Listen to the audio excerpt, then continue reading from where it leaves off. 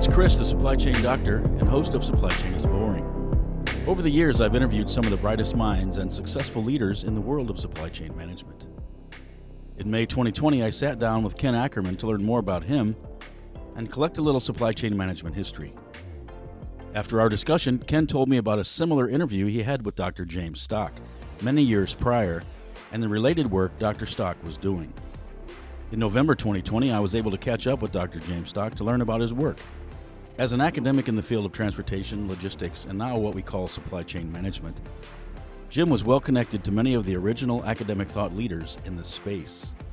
Jim did interviews with many of these original thought leaders and shared them with me. The list includes Ken Ackerman, Don Bowersox, James Haskett, Bud Lalonde, John Langley Jr., Tom Mentzer, Tom Spee, and Daniel Wren. To carry on the great work started by Dr. Jim Stock, I'm dusting off these interviews and bringing them to you on Supply Chain is Boring. And what do you think you learned most from having that military background that perhaps you carry on even to this day in terms of how you approach your profession and life in general? Well, one thing is I learned how to compete in a class in which they literally, I think the phrase, look the person on your left and your right because they're probably not going to be there before you finish. I think that might have originated with pilot training because it was true. So surviving through that kind of rigorous training where you were expected to perform 100% all the time, the expectations were extremely high. It was very competitive, very maturing, and probably a tremendous school in how to develop leadership skills. So I think the whole military discipline, the no excuse environment, it's either perform or don't, but if you don't, the consequences were significant. That, I think, was a very useful period of my life. You mentioned earlier that your ultimate decision to go in the academic arena had something to do with both college as well as military. How did the military then fit into that? Okay, the decision to be assigned to the RAND Corporation, we had a technical advisor on our base from the RAND Corporation because they ran all of the air defense training, and they ran simulators that allowed us to have simulated attacks on the United States, and we would use the simulators to respond. It was my first experience with anything that dealt with computer-generated activity, and this was very early on. When the opportunity came to go to the RAND Corporation, I was assigned to be an Air Force liaison to that group in terms of their global training missions. And I worked with a psychologist, Dr. Jim Wickers, who all he talked to me about was going to graduate school, and I didn't really want to be a lawyer. I should look into the academic world, but it ran right off my back. But we had some rather rigorous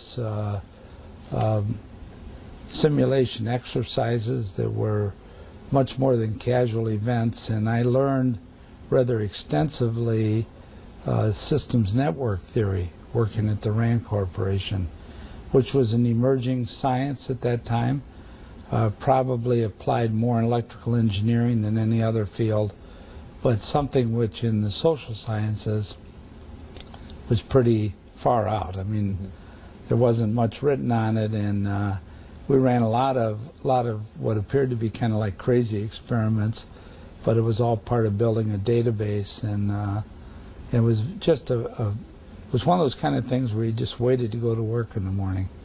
It was that exciting, and living in Santa Monica is not exciting, but the work was very exciting. It was a great 6 months. Okay, so after your military experience and then the RAND experience while you were in there, was that then what motivated you on for the master's degree? Well, here's what happened in a nutshell. Getting a master's degree in business was suddenly becoming something of a very popular destination for people getting out of the military. Mm-hmm. The MBA was just emerging, and one of my good friends was going to Stanford, and I applied and was admitted to Stanford and was all set to go to Stanford when my wife informed me that she was and I were both ready to have a second child. And at that point, I decided I would take her home after close to 3.5 years of moving around with one baby already, from house trailer to apartment to whatever it was, to a little motel room in Santa Monica, that we would go back home so she could have the support of parents during that time. And so I applied to Michigan State late. I learned we were going to get an early out if we were admitted to a college. So I applied to Michigan State, found out they didn't have an MBA, but they had a thing called a Master's in Business. They were going to start an MBA. So I went back to Michigan State for personal reasons, family reasons, more than anything else. Otherwise, I'd have been off to Stanford, and life might have taken quite a different turn. But there I was back at Michigan State. So during that time at Michigan State in the master's program, did anything occur which said, you know, Don Bowersock should go on for a PhD? Well, it occurred in the following way. Yes, some things did occur. I was on my way to law school. I had applied for admission to the University of Michigan's law school during my master's program. Academics seemed relatively simple. I ended up getting the award for the highest scholarship in my program, which something I felt very good about at the time. And as I was going through the program, one of my former high school teammates and classmates, a guy by the name of Larry Fowler, who was an attorney, later became an attorney, was going to graduate school at getting his master's degree before he went to law school, and he took me up to introduce me to a professor he'd met in business who was working on some ideas that he thought I would be able to contribute to.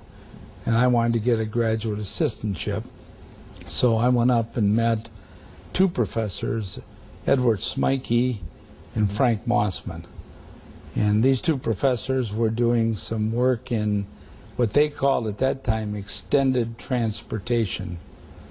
And they were trying to figure out how to look at the impact of transportation beyond purely the freight rates. And I had talked to Larry. Well, we'd gotten together evenings and spent time, and I'd told him all about this systems network theory that I'd been working on in the Air Force.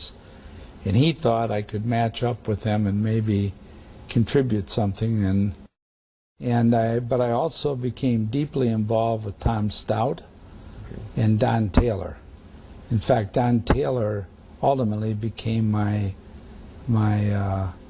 professor, my senior professor, and I would say the number one person that guided me through my career. But my fundamental major was in marketing, and I was kind of doing this work in distribution, and we didn't have a field. We started the first course, and I attended it and took it as sort of a student assistant. It was Physical Distribution 445, which I think still stands as probably the first formal course. Mossman taught it, and Smikey and I kind of more or less, even though Smikey was a professor, we were the graduate assistants. Mm-hmm. And we put together this class, and that preceded the book a couple of years. But so I was doing that work, but my real major was marketing. And then I got excited about a PhD. I was working in the inner circles of a university, and at that point I decided to make application to some schools, and I applied to Columbia and to Indiana, and I got accepted. And Indiana offered me the best financial package, and so at that point I was on my way to Indiana, And Michigan State got a new grant where they could award a funded position for one of the first funded PhDs that they had that wasn't just purely teaching. It was teaching and research. It was funded by a guy by the name of George Ramlos, an early warehouse design person. And George was very interested in extending the thoughts about warehousing beyond just purely the four walls. And of course, so I had the transportation guys on one side, warehousing guy on the other side, and some money offered.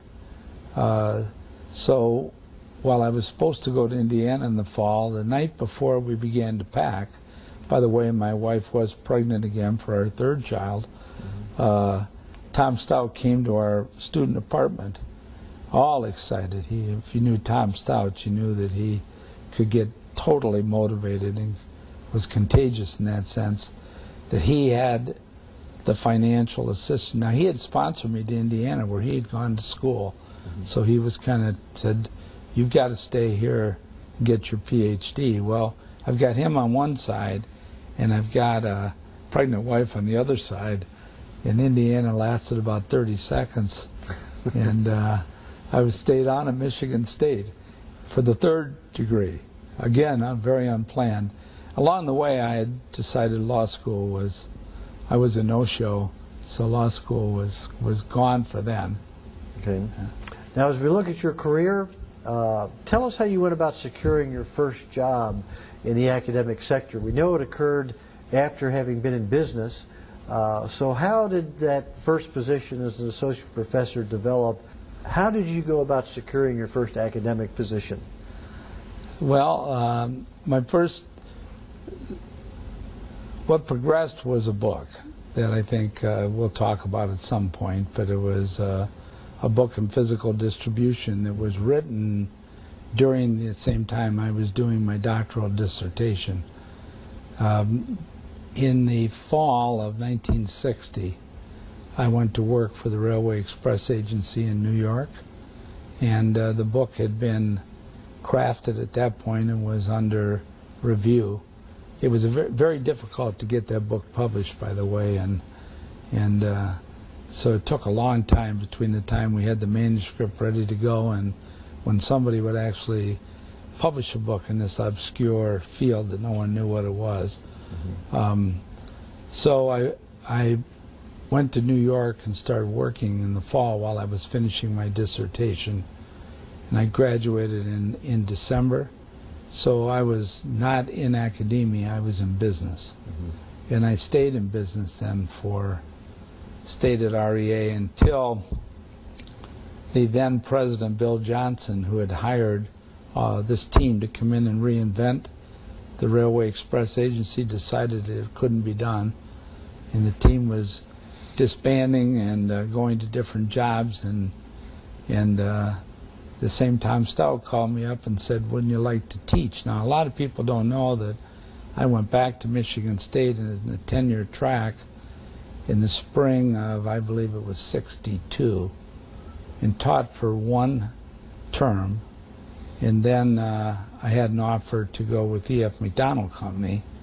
And Tom, again, his opinion was, well, we don't have any graduates that are vice presidents of major corporations, so you ought to go do that. You can always come back here. So I left Michigan State and went with E.F. McDonald Company.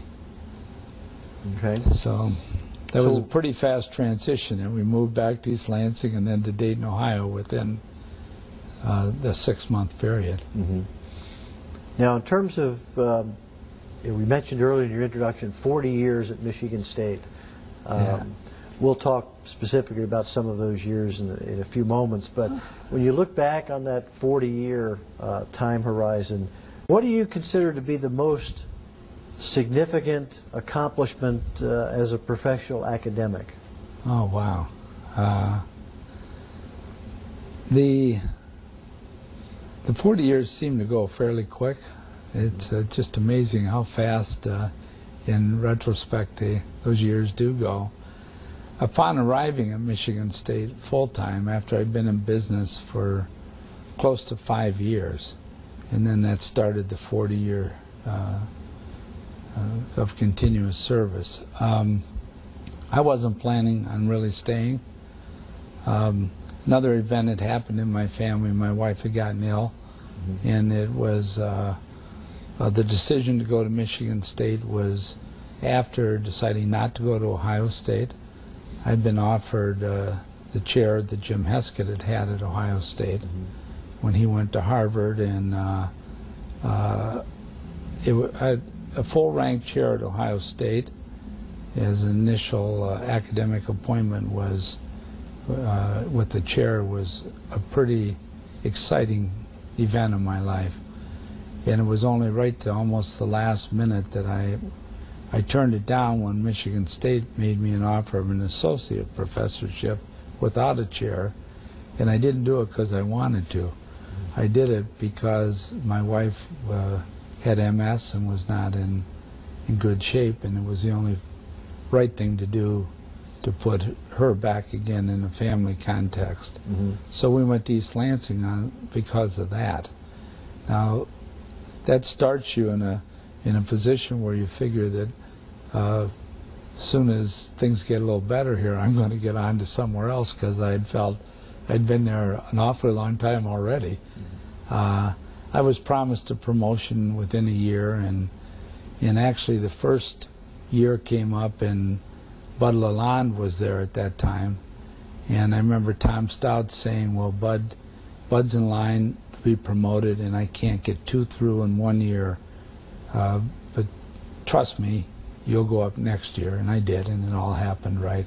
Bud got promoted, and then I got promoted. Then Bud left, went to Ohio State, and took that chair. So that's worked out great for Bud, and I stayed at Michigan State. What did I accomplish over those 40 years? I made a lot of students miserable.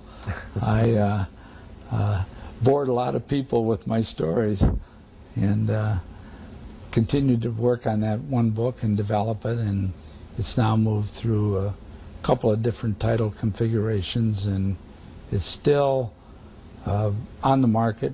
I'm proud to say that there's only some parts of 2 or 3 chapters that are still the same as the first book, but there are still a few paragraphs in there that have stood the test of time. And I think that was my main accomplishment. Building the supply chain program as one of the faculty with a committed administration, and continuing to write and do research in the field. Okay. And when you look back, we talked about this very early, as a youngster, you said you were a stubborn person. Do you think that was instrumental in having you get as many things done and accomplished as you did? Well, I think it probably did, because between the combination of the military and then the academic discipline that's necessary, I think that allowed that early persistence, as opposed to stubbornness, but being focused on doing things and getting them done, matured, and I do believe that trait has carried through. I can't remember starting projects and not finishing them. They're not all outstanding, but at least they're finished. Do you have any regrets regarding your career path and what you were able to achieve in those 40 years that you spent at Michigan State? Well, I regretted not going to law school, and I had a sabbatical that was coming due, and so I decided I would use my sabbatical and reapply to law school. And that was, by that time I was a full professor, and I remember I went out to lunch with an attorney in Lansing who also had been my CPA, and I told him what I wanted to do, and he said, he looked at me and he said, I've always thought you were nuts, but now I know you're nuts. He said, you know, you're my role model. If I could do what you're doing, I quit being an attorney. So I didn't go to law school. And yeah, I think there were some other aspects of research that maybe could have pushed the field faster if we'd have gotten more done. I think that no matter what you're able to accomplish, if you make a realistic evaluation of what you could have accomplished, there's always a gap. And do you think you achieved most of what you wanted to accomplish? If not, what else would you like to have done? I think yes, although I found myself just in the last year since retirement writing another different kind of book, and my wife is convinced that I never will stop, and I guess that's kind of in our blood. I read a tremendous amount and seem to have a lot of ideas, but not quite the same amount of ambition. And I'm kind of working my way into retirement right now. Okay. And in those early years, were there any individuals that served as a mentor or mentors for you? And how did they influence you in those early days? Yes, the very beginning of my career, when I had my first assistantship during my master's program, I worked with under a gentleman by the name of Art Warner. And Art was very interested in real estate, and he taught me a lot about location analysis. Mm-hmm. He was an economic geographer, and he was very influential. And then Tom Stout, and I always have to take Stout and Taylor in combination because they were the 1-2 punch, and I can't really say who was one and who was two. They were both influential.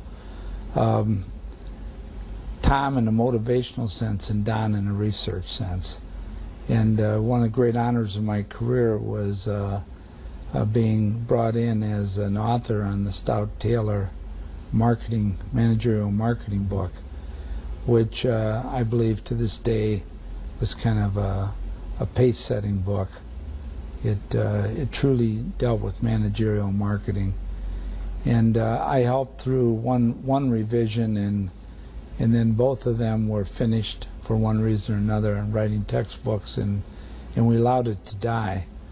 To what extent have you conducted your professional life with a personal code or mission statement or belief system, and how has that influenced how you've conducted your professional life? Well, I sincerely believe that a number of us, and I include you, have felt for a long time that there's a missing discipline in business, and that supply chain management represents the integration of most of the operating areas of business in a cross-functional and cross-organizational manner. In the development of that discipline, which is being carried on by many disciples of the original people, Grover Plowman, and I would put Jim Heskett in that category, and Bud Lalonde, and others I could go on naming. They started something, and the development of it has continued to the point where today I think there's a growing recognition that we do have a discipline.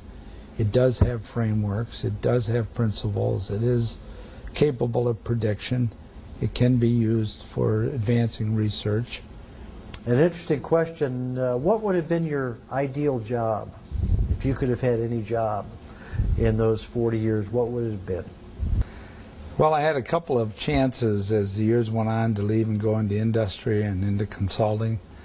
I had an offer to become the director of global logistics for GM, and each time I went down that road, and particularly the consulting partnership a little later on, I decided in favor of staying with the academic profession. So I guess I have generally got the feeling that that's where I was destined to be. I'm surprised I was at Michigan State all those years. It wasn't by design. You do build a lot of loyalty, and as you know, we worked together for a while. I was very comfortable there. But I considered leaving for other academic jobs a few times. Almost went back to Indiana, to Columbia, talked to Harvard at one time. And each time I would finally decide, I guess the final one came at Tennessee. These were during the years when I didn't have a chair and other people were offering chairs.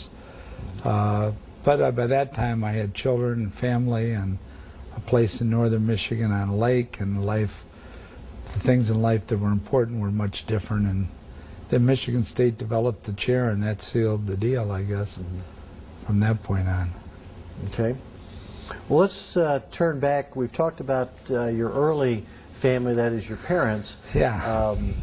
Talk about your family now and growing up. Do you have children, and if so, how many? And how long is this tape? We have time. We have time. Okay.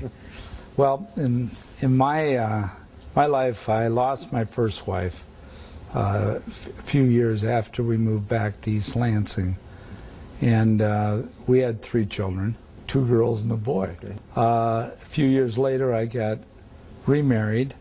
Unfortunately, that marriage didn't work out well, with one major overriding exception. Is I had 2 wonderful sons who are still with me, so that adds up to 5. And a few years ago, I got remarried to a wonderful lady who had 4 children, so now we have 9.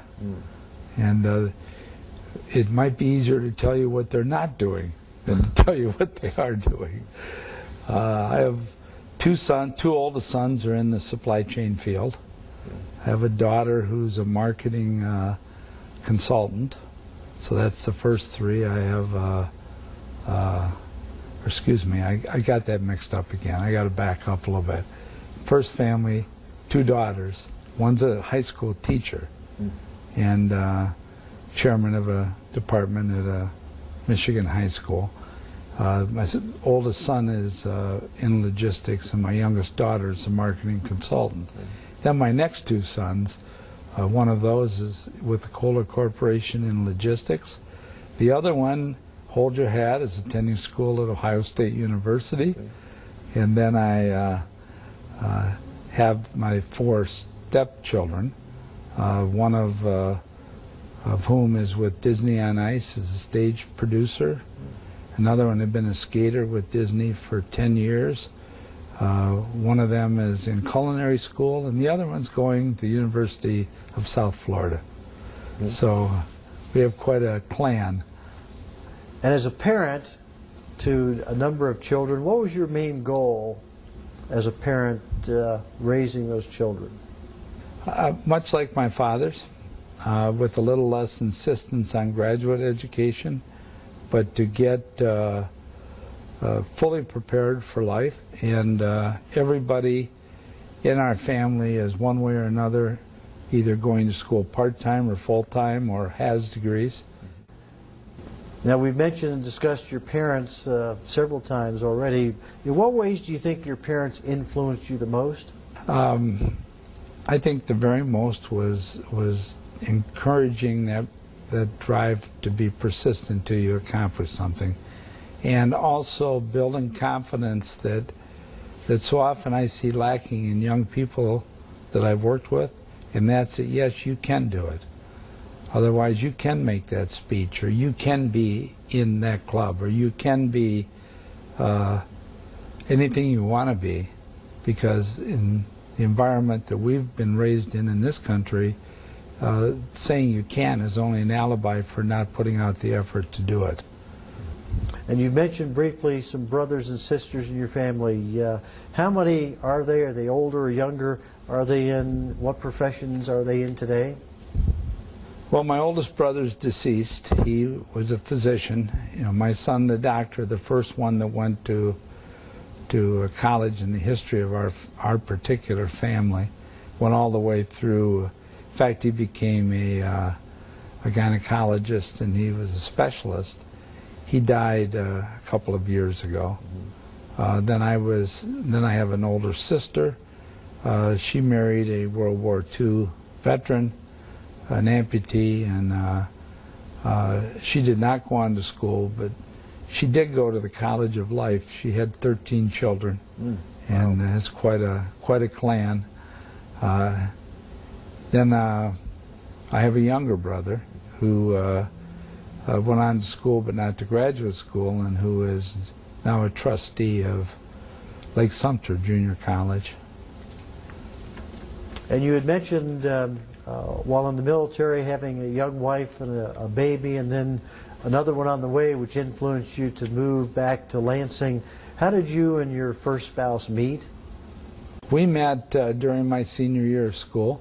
She'd been from the same high school I'd gone to, and we'd been in high school 1 year together. She was a freshman at Michigan State, and I met her quite by accident at a party during Christmas holiday, and she knew all about me, and I never had remembered having seen her. From that time on, I saw a lot of her. Was she supportive of your move into career? Absolutely. She was very supportive in all those years in the military and moving around. And the sad thing was she was quite young when we began to realize that she was ill. And I'll never forget the day we went to Ohio State University Medical School where she got diagnosed. Now, Don, changing course for just a moment, looking at the history aspect, other than the present time, what historical period or era would you like to have lived in? Supply Chain is Boring is part of the Supply Chain Now Network, the voice of supply chain. Interested in sponsoring this show or others to help you get your message out? Send a note to chris@supplychainnow.com. We can also help with world-class supply chain education and certification workshops for you or your team. Thanks for listening. And remember, supply chain is boring.